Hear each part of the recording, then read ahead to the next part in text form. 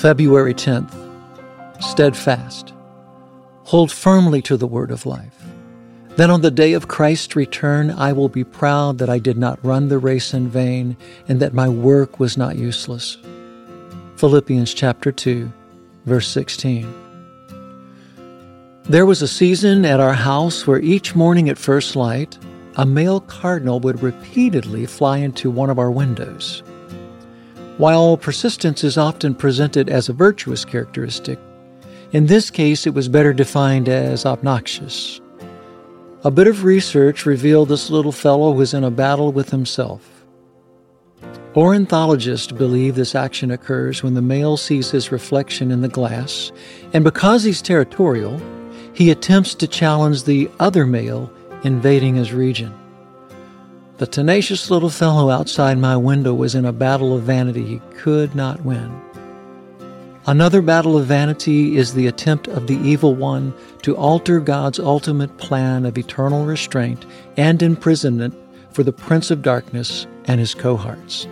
In the meantime, the deceiver continues his wiles aimed toward humanity's separateness from the love of God. Those who have become followers of Christ and pursuers of God's kingdom realize a unique position. Though vulnerable in the weakness of their flesh, through faith in Christ, they abide on the one immovable foundation within the divine, impenetrable covering of the Almighty. Jesus Christ is our steadfast protector and victor. To attempt battle against humanity's foe on our own is a vain struggle, no matter the intensity of our persistence. The Christian's protector, however, is the Lord, strong and mighty, invincible in battle. Psalm 24, verse 8. He is a warrior undefeatable. Our part is to hold firm, steadfast in Him, for He has said, "Apart from me, you can do nothing." John chapter 15, verse 5. In Christ, however, we stand resolute, as Paul declared, "Indeed, nothing in all creation will ever be able to separate us from the love of God that is revealed in Christ Jesus our Lord." Romans chapter 8, verse 39. Nothing. No foe exists who can overcome Christ the King. Remain steadfast in Him.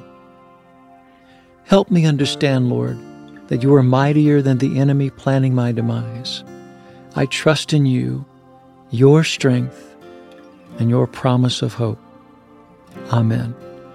But rescue us from the evil one.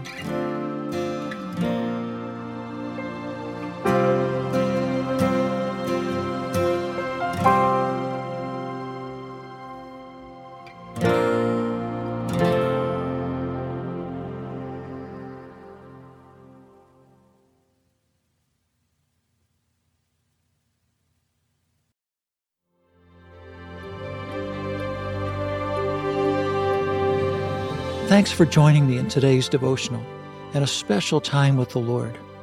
For more content, be sure to check out our blog at awakenthedawn.com. Follow us on our Instagram at Awaken the Dawn Daily and Facebook at Awaken the Dawn. We also have a Patreon at patreon.com/awakenthedawn if you would like to support our work with Hope Village.